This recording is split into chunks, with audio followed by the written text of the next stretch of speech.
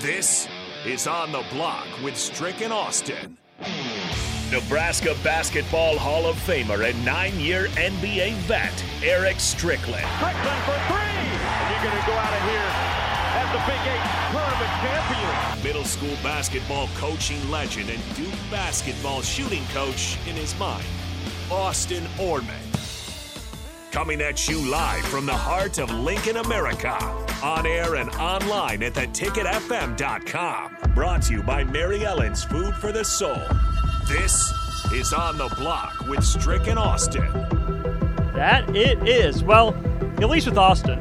Again, Strick's out today. Should be back tomorrow as far as I know. We got Nick filling in. There'll be 3 straight hours of radio. 3 1/4 with a crossover. 3 1/4. That's a marathon. Yeah, and then plus the 2 hours before earlier this morning. True. Not bad, though. It's fine. It's going to be a good day. Appreciate you being here. Thank you, Austin. Thank you. It's always fun to mix and match every now and then. That it is. Speaking of mix and match, Strick and I don't talk a whole lot of volleyball. We kind of pride ourselves on being the basketball show for the most part on the station. But Husker volleyball doing its thing apparently down in Brazil. Yeah, so Nebraska volleyball is out in Brazil right now, and they're playing. I don't want to butcher the team name that they're playing, but nonetheless, they're playing this team in Brazil who plays in the Brazilian Super League. Is what it's called. Let me go to Lincoln Arneal's Twitter because he laid it out really well. So the Huskers are taking on Minas Tini Clube. It's like basically club, right? Yeah. The runner-up in the Brazilian Volleyball Super League in 2022 and 2023. They are a 5-time league champion of the Super League. They've won it in 1993, 2002, but more importantly, in 2019, 2021, and 2022. They won the Brazilian Volleyball Super League. Well, Nebraska won the first set against them 25-8. And so that is something that you could probably hang your hat on just a little bit. Nebraska volleyball, just absolutely unbelievable once again. It looks like they're up 12-10 right now in the second set. I have it pulled up. I'd be curious to know, it's a professional team they're playing against, right? Yeah. I'm curious if it's like the U20 team, if it's like the under, similar to like soccer where USA will have like the U18 national team. I'd be more inclined to believe that it's probably their 20 and under, their U20 national team. Rico was mentioning the one camera angle, and Nebraska looks bigger, faster, stronger, more athletic. The players on the Brazil side do look about the same age range, so I think that's a really good call. Perfect. So it might not be the actual the older team, but the developmental team, if you will, the under 20 team. And we got the black shorts out. That's right. It's all black uniforms I saw on the stream. If you want to check out the stream, because we got a text about it a little bit earlier, if you want to go watch the stream while you have us on the radio, because don't turn us off, keep us on your radio while you maybe stream it on your computer or something from your cubicle, you can go over to the Husker Volleyball Twitter page. You can go on to Huskers.com. There's a couple other places that you can go, but hurry up fast, because if things continue the way that it seems like they are, it might be a quick exhibition game for Nebraska here. That it might. As they keep going, might want to talk some more Husker volleyball, what the expectations are. How long does John Cook have left in him? That's something I heard rumblings behind the scenes that would have been the Krause-Batenhorst class. He was going to see them through. That was his last 4-year promise. Which was what I heard behind the scenes. 2 years left? Yes. Just 2 years? Yeah. So that's what's interesting is, and then down the road also, like we don't need to go down deep into this rabbit hole, but like who succeeds him, right? Is it Danny Busboom Kelly's job? Do you see like Jordan Larson hasn't gotten into major coaching, right? She went to Texas and helped out for a short amount of time, but she's still playing with USA. Do you bring Hildenbrand back? Is it Jalen Reyes' job? And that's what's weird is like Jalen Reyes is such a talented recruiter and just overall coach, and has been so instrumental and valuable to this dynasty that Nebraska has been able to build, that he is so valuable to it. It's like, I mean, you're right. Is it his? I mean, Tyler Hildebrand went to his alma mater at Long Beach State, and that's where he's the head coach now at. But man, it's tough to think about, because it's weird thinking about, like, for me personally, a volleyball team not coached by John Cook. Bizarre. Yeah. Well, even going back before that with Terry Pettit, yes. as long as he ran that program the way he did it. You're absolutely right. And that's where I wonder if, John Cook deserves to do things his way. He has more than earned that right. He is as close to unimpeachable as you can get in this state. I wonder if he follows the same succession plan, bring in your replacement for a year, let him sit on the bench, go from there. How much of it's in John Cook's control? How much of it is Trev Albert's call? How much of it is Ted Carter's call with the new, that's right, reimagining of the power structure? Do you wonder, or I should say, do you ever worry about Nebraska taking a step back in volleyball? I think Nebraska did that in the kind of late 2000s, early 2010s, where they won that title in 2005 and then went forever without one. They're still in the tournament, obviously, still the top of the Big 12, but struggled to make it to Final Fours, even Elite Eights. So if that's what a step back looks like, I can think of 120 programs in the country that would kill for that. Oh, you're exactly right. But I mean, think about just the dynasty that Nebraska's on right now. Is their Final Four is, I don't want to say something we're used to, because I don't want to. We are. We're used to it. I don't want to devalue how important it is or how impressive it is to go to a Final Four. So I want to be careful with how I word this, but like, that's what we're used to seeing and we're comfortable at, is like a Final Four appearance, a national championship appearance, and more than likely you're also doing it in the Big Ten Conference that's really talented in volleyball, right? Mm-hmm. And so you look at, I think, what Nebraska's been able to do, and is a step back inevitable when you change coaches? I don't know, because guess what? You have a potential coach in Danny Busboom who, I mean, those options that we just said, right? Tyler Hildebrand has USA experience. Danny Busboom led a team to the Final Four last year in Louisville. You have Jalen Reyes, who's been a part of your thing for a substantial amount of time. Mm-hmm. And you always continue to reload and rebuild and just continue to chug forward, whether you lose a couple players to the transfer portal and despite just nonstop top recruits signing to your program. Here's the other absolutely hilarious kind of history repeats itself option. Do you poach Wisconsin's guy?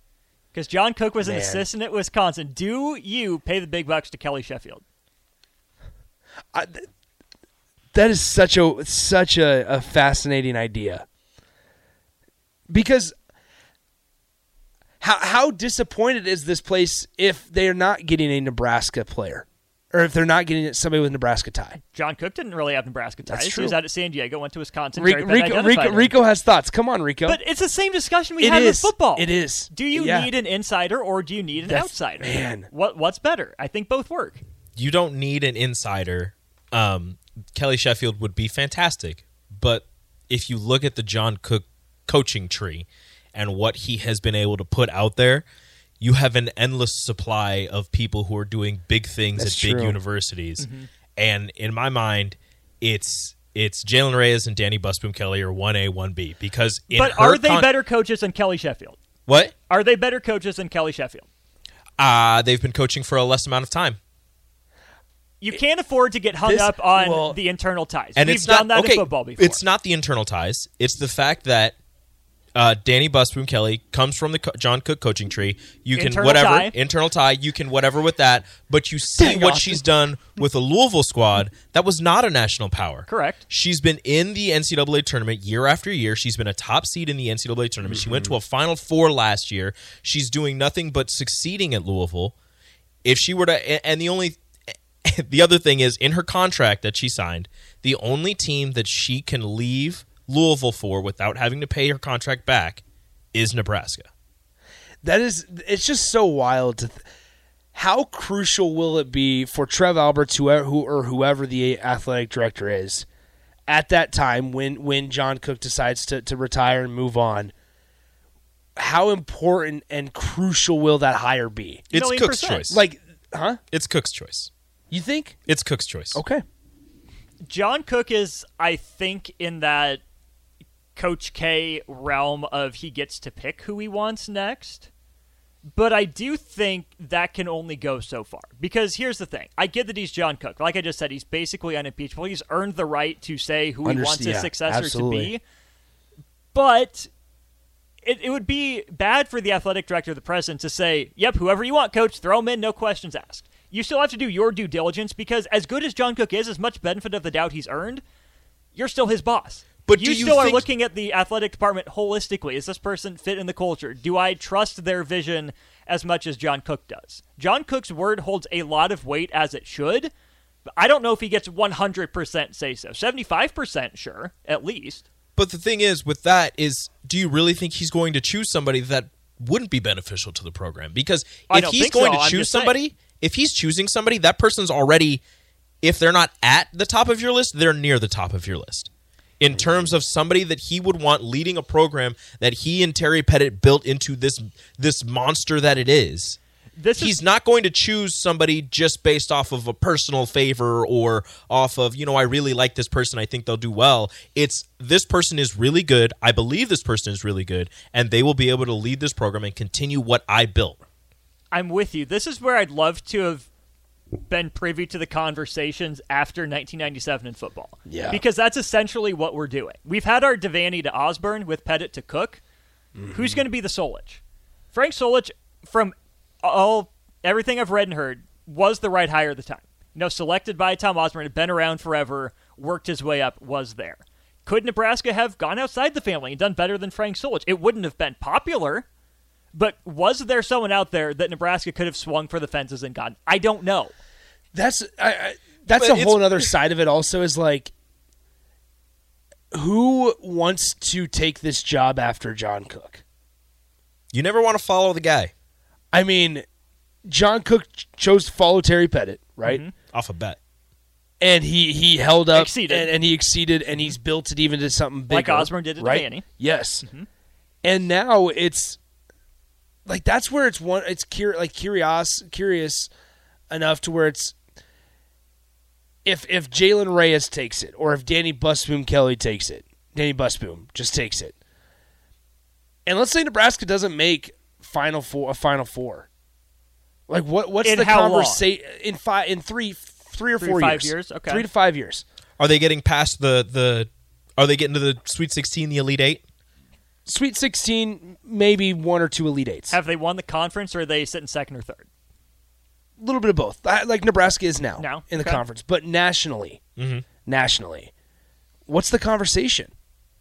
It's the Frank Solich one. And that's bonkers. But if you compare it directly with Frank Solich, you're getting to a national championship at some point. You're just losing. You're having a national player of the year. You're having top recruiting classes year in and year out. You're continuing the regular season winning, maybe a couple surprise losses here and there, but you make it to a national championship. You lose. You're doing all of these great things. It's just not to the exact same level.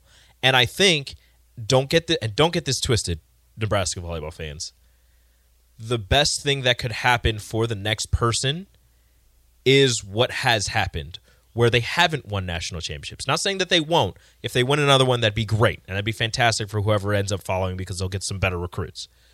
But the best thing to happen is that John Cook isn't winning back-to-back national titles to end his tenure. You look at this roster and recruiting class year after year, and shout out to John Cook and more importantly Jalen Reyes for that as well. This is the roster that you're sitting here going national champion potential. Like the back-to-back is a possibility.